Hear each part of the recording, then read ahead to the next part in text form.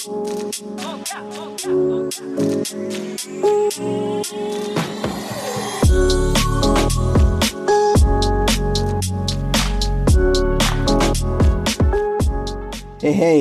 a belated welcome back to the Deep Focus podcast. I've been on hiatus for a while. I'm your host, Rodrigo Perez, the editor-in-chief of the Playlist on Net. I've been on hiatus, like I said, as I am kind of want to do.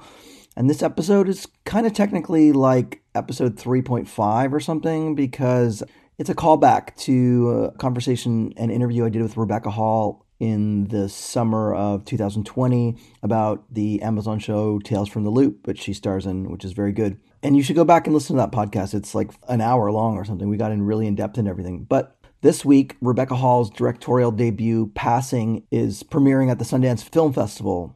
And, we got into a good long 20 plus minute kind of sidebar tangent about Passing. We really got into it. It's going to be on everybody's lips this week. It seems like it's poised to be the breakout film of Sundance. I know a lot of people I've heard word of mouth saying, people are already saying it's amazing. I have not seen it. Nobody's seen it except industry people, but I've heard that it's pretty great. And since that's coming back and I feel like it's going to dominate the Sundance conversation, I thought I'd re-jump in and sort of recycle and reshare this conversation with Rebecca about Passing, her directorial debut. She obviously has not directed or written a film before, but here she is leaping in, head first to do that with her first indie. And it's also kind of, potentially semi-loaded topic. It's an acclaimed 1929 Harlem Renaissance novel by Nella Larson.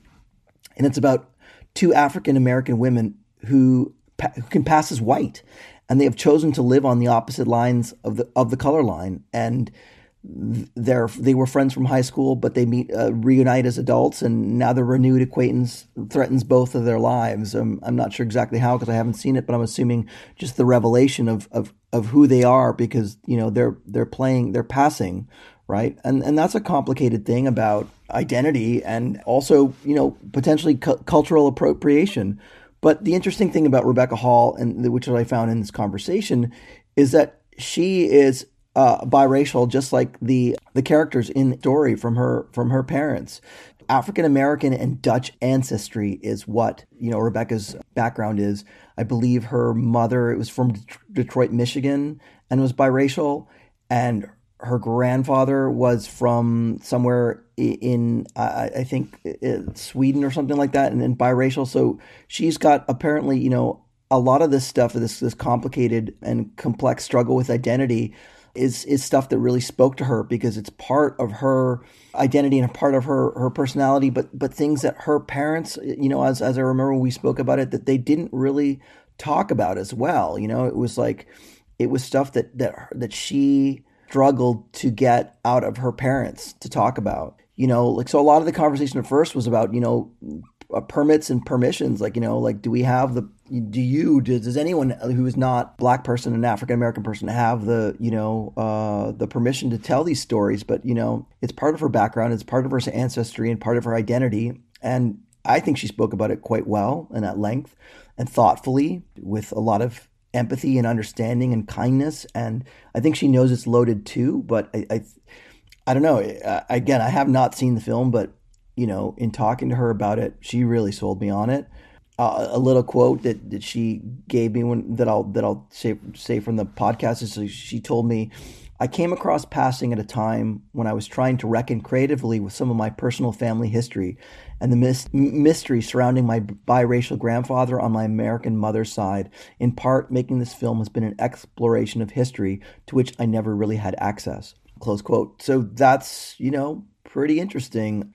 She described Passing as about two women struggling, not just what it meant to be Black in America, but with gender conventions, the performance of femininity, the institutions of marriage, the responsibilities of motherhood, and the ways in which all of those forces intersect.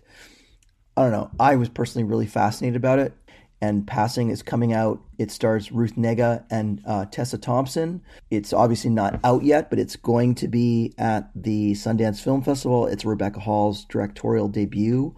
And I felt it was a pretty apt and appropriate. I think it would be smart just to, bring this conversation back up to the fore again. I really thought I wanted to tee it up and see where we can get with that. Anyhow, so with, Passing coming to the Sundance Film Festival this week, I just wanted to give it some shine. I think she's really eloquent about it. I think she sounds really thoughtful. The film was apparently really thoughtful and really delicately made, and I really got that impression just from the conversation I had with her. All right, well, this episode is brought to you by City So Real. In National Geographic's documentary series City So Real, Oscar-nominated documentarian Steve James delivers a fascinating and complex portrait of Chicago, the quintessential American city, set against the backdrop of its history-making 2019 mayoral election and the tumultuous 2020 summer of COVID-19 and social upheaval following the death of George Floyd. Hailed by IndieWire as the most prescient and meaningful docuseries of 2020 America, and Rolling Stone as an insightful, exhilarating, and absolutely vital portrait of a great American city, City So Real appeared on more than a dozen 2020 best of lists, including President Obama's. For more information, visit natgeo.tv/FYC. And as always, this podcast you're listening to now, Deep Focus, is part of the Playlist Podcast Network, which includes Be Real, The Discourse, The Fourth Wall, and the regular Playlist podcast hosted by Charles and his pals. It can be heard on iTunes, Anchor FM, SoundCloud, Stitcher, Spotify, basically wherever you can get your podcasts. You can follow us on iTunes and all that. And, we'd really appreciate it if you rate us, subscribe, drop us a comment, whatever it is. We appreciate that. And so, as I'm going to say in another podcast, because you'll hear later this week, my sort of low-key 2021 resolution is to hopefully record some more of these deep focused interview podcasts. This is sort of like a bit of a do-over, obviously, or a recycling little bit that I just wanted to highlight. But thanks for listening, and I hope you enjoy it. This is my conversation with Rebecca Hall about her indie film Passing. So tell me a little bit. Tell me a little bit about that, and then your Passing. Obviously, your directorial debut that's not out yet. It's gonna hopefully maybe be out sometime this year. Who knows? Who knows? I'm still in post-production in whatever way that you can be in post-production right now. So tell me about that, and then what made you want to tell that story? Obviously, conversations about passports and permissions to tell stories, ideas of, whatever you want to call it, cultural appropriation come up, but you obviously have a real window into that given the history of your parents. Tell me about all of that. I feel like it's a really interesting, and it seems like I've started hearing about there in my research going back, like I've heard about this maybe as far, it's been mentioned as far back as like something like 2016 or something. So it seems like something that's been really in your consciousness or in your brain for a long time. Yeah, well, it's based on a novella by a woman called Mella Larson. She wrote it in 1929. It's about two black women who are able to pass for white, and one makes a choice to do it entirely and has married a white man who's a racist and is fully immersed in a white world, and the other has chosen not to and lives in Harlem and is married to a black man and has two children, and is very active in the book. It's called the Negro Welfare League. Right. But like an equivalent of NAACP. Right. And it's a Harlem Renaissance novella. The story is essentially about how these two women's lives intersect. They were at high school together and they've not seen each other. They've lost touch, and at the beginning of the film they run into each other. And it becomes a story of many, many, many parts. It's not just about this decision to cross the colour line as much as it is also a story about all the various ways in which we create personas and pass for things in life and construct identities that are external to ourselves or don't match up to the things that we want or choose. It's about the performance of femininity. It's about the performance of sexuality. There's a strong, you could say there's a strong homosexual undergirding a little bit. It's about many, many things. But primarily it's about has a racial context, obviously. Right. I first read the book when I was about 25, maybe 23, somewhere between 23 and 25. I was just coming to terms with the fact that my family on my mother's side were from Detroit, Michigan, and were Black and didn't really talk about it. And it was strange for me growing up in this sort of very, very, very, very privileged, some would call it bohemian, artistic, whatever you want to say, sort of countryside white life, Laura Ashley and Chintz and all the rest of it. And my mother was always very, she's a very extraordinary person. She's an extraordinary talent. And, you know, there's a lot that's very mysterious about her and extraordinary. I don't know how else to put it. Right. But I didn't, you know, this was a thing that was not hidden from me exactly, but also hidden from me. It wasn't talked about. Right. And when I did get a little older, you know, I would have these conversations with my mother where it would come up, you know, or I'd look at a picture of her and I'd say, hang on a minute, can we talk about how you began, where you came from, what this, and, you know, sometimes she would say yes, and sometimes she would say no, and I understand the reasons, and I understand because her father didn't talk about it. He was likely passing for white. His parents were both likely, probably passing for white. And I still don't know enough about it. Right. But I feel that the legacy of that choice, which is sadly, tragically, a sort of internalization of some sort of shame, yeah, is a very potent force in a family. And when I was beginning to come to terms with this, someone handed me this book and said, "You're gonna find this book interesting." And I read this book and I was so moved. And I understood these women, even though it sort of reads like, sometimes you think it's like Streetcar Named Desire. Sometimes you think it's, you know, there are all these things that it's way, way, way ahead of its time. And certainly how we talk about sort of intersectionalism and all these things, this book is it. And I was I was so drawn to it. And I understood the women and I knew that I had no right to. Like, I didn't understand why the hell I understood these women, but I knew that I did. And I, as an exercise in trying to get my head around that, I sat down and I adapted it into a screenplay. And as I was adapting it into a screenplay, there were several things that became more and more crystal clear. The fact that I've always wanted to direct a film. The fact that my love of film is very much rooted in a kind of unfashionable, old school black and white way of making movies. And then it became clear to me that the film had to be made in black and white. Then it became clear to me that the film had to look a certain way, that it had to be framed a certain way, that it had to have the kind of ratio of old movies, and it had to, and I could see every shot. And, you know, slowly the picture started emerging of how completely I would make this film. And I knew every part of it, including how I would score it, which has all remained, actually, funnily enough. And I then got very frightened when I finished it, and I threw it in a drawer, and I thought, well, that's a very ambitious thing to do. Like, your first film can't be a period film that takes on enormous issues and is in black and white and is, you know, all these things. And I was kind of frightened of it. So I sort of tucked it away, thinking, well, maybe I'll come to that one day. And then as I got older, I had a baby. I got into a more of a sort of, you know, I don't care mentality, I guess, a little bit.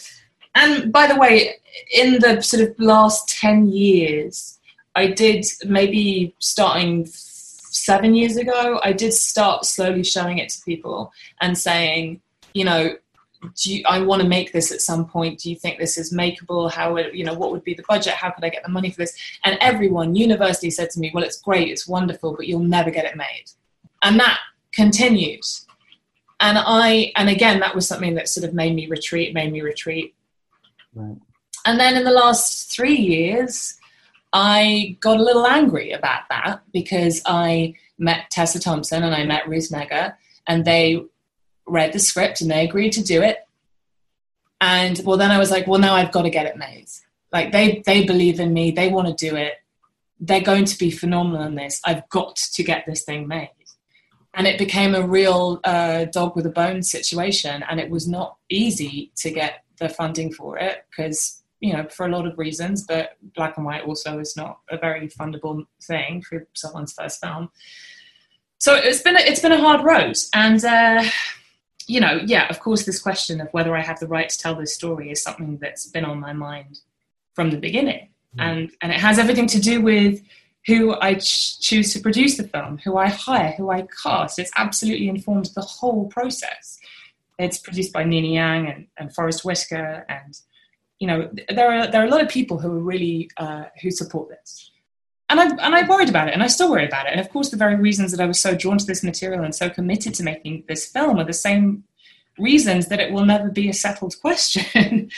You know, the choice my grandfather made to pass, I've said this already, but it meant that blackness in my family was passed down as denial and evasion. And so that part of my identity is and probably will always remain elusive, you know, and I recognize that confusion in this story, not just because of my family, but because of my experience as a woman, playing the various roles that women are asked to play in this world. And, you know, in a certain way, it's very straightforward. This story felt true to me and my experience, and so I needed to tell it.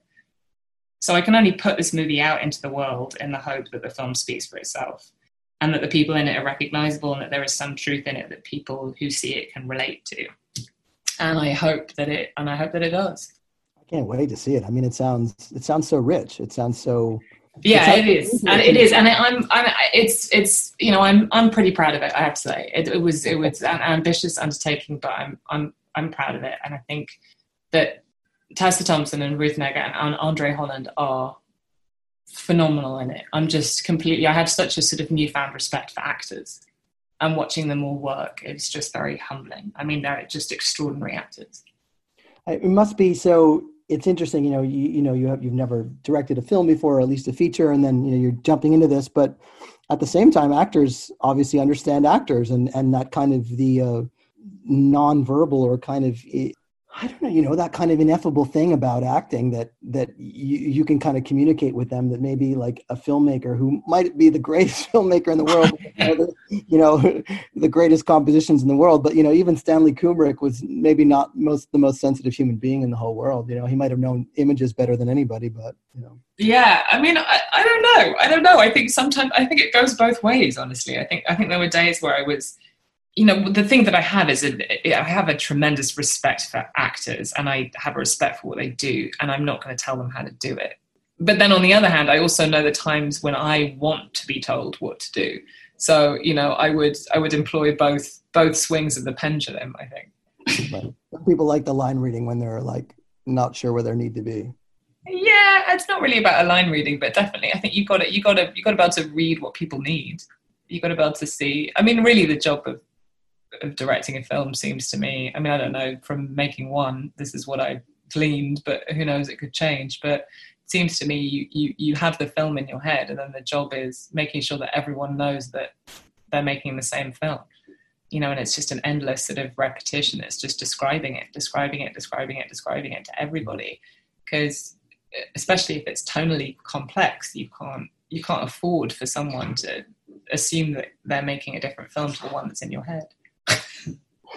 Is part of the impetus for, I mean, obviously there's a personal thing here for you that really drew you, but is part of the impetus of wanting to direct a little bit of that, sometimes the frustration that many actors have when, they're sort of like, they can feel sometimes that they're a cog in the wheel sometimes.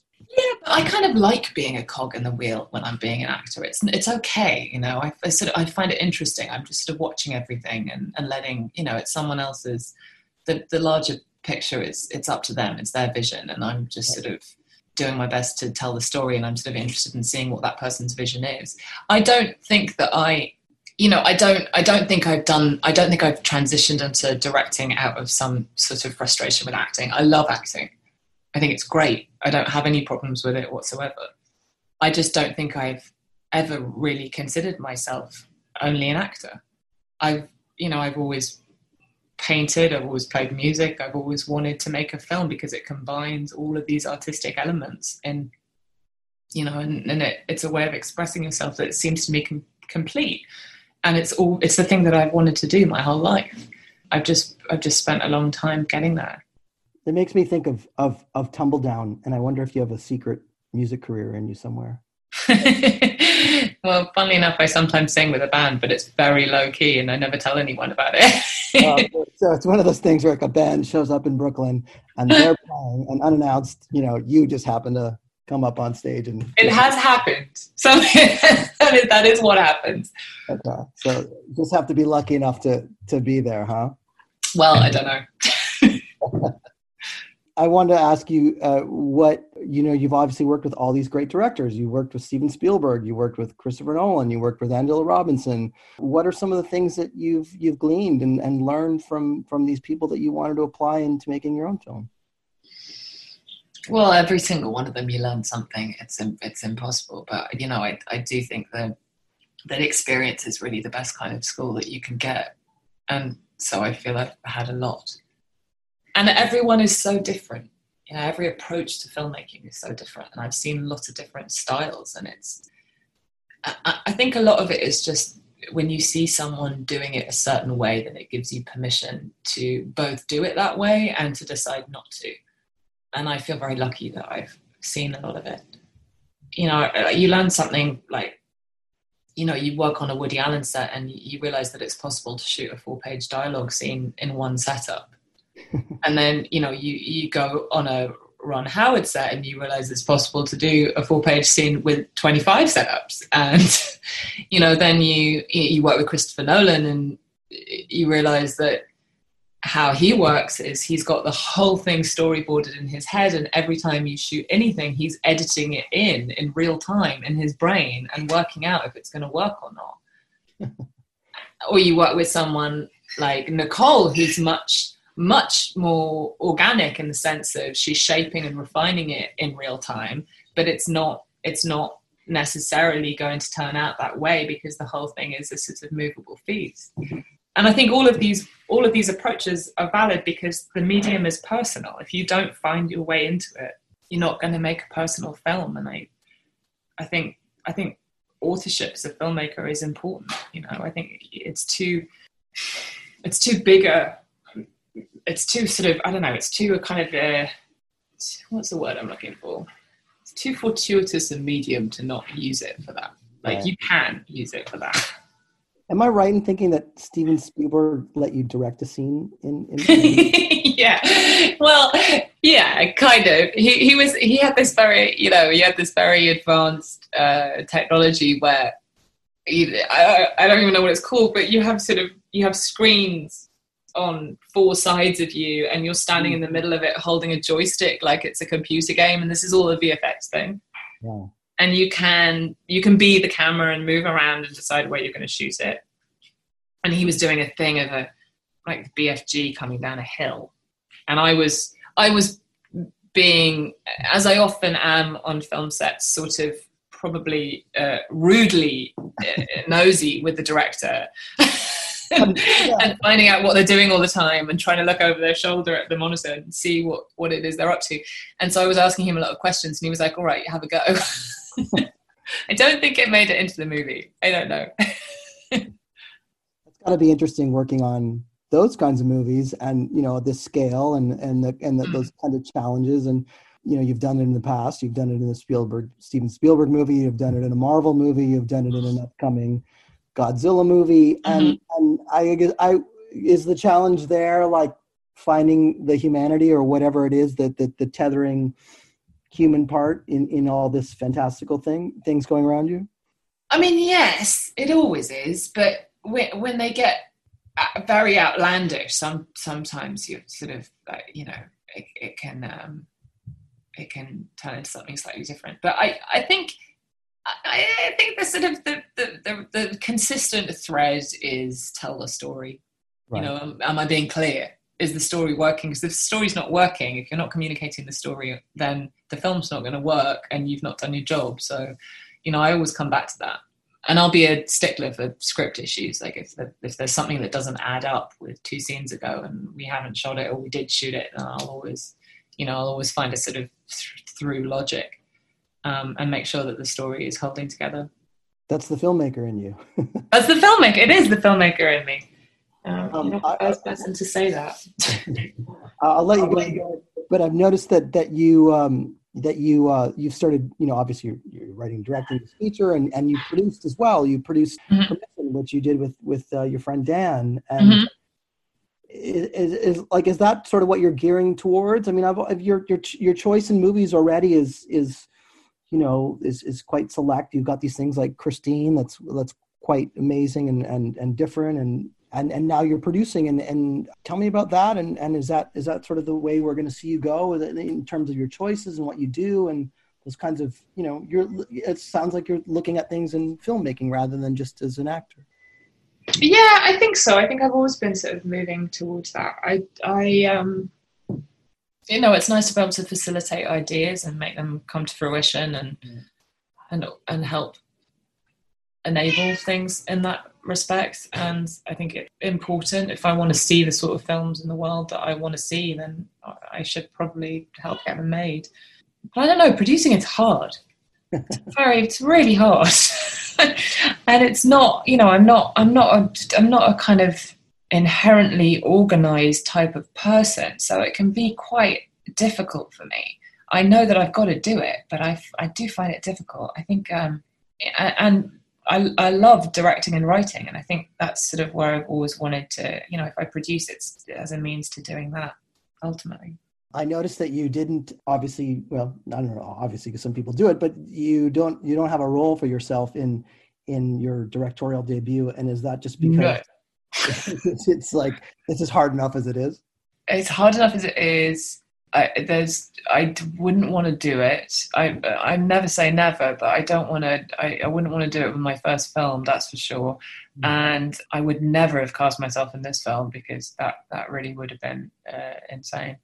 So, luckily that wasn't a part for me.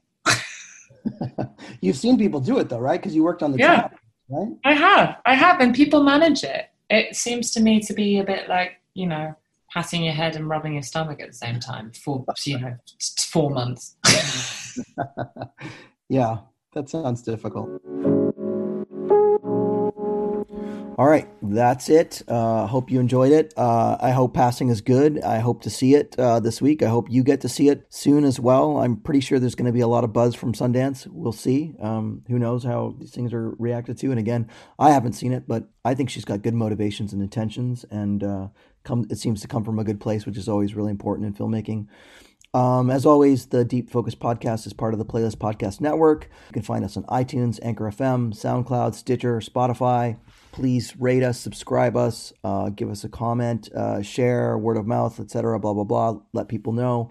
And I will try and do this more frequently in 2021. And thanks for listening. Thanks for stopping by. See you next time. Thanks.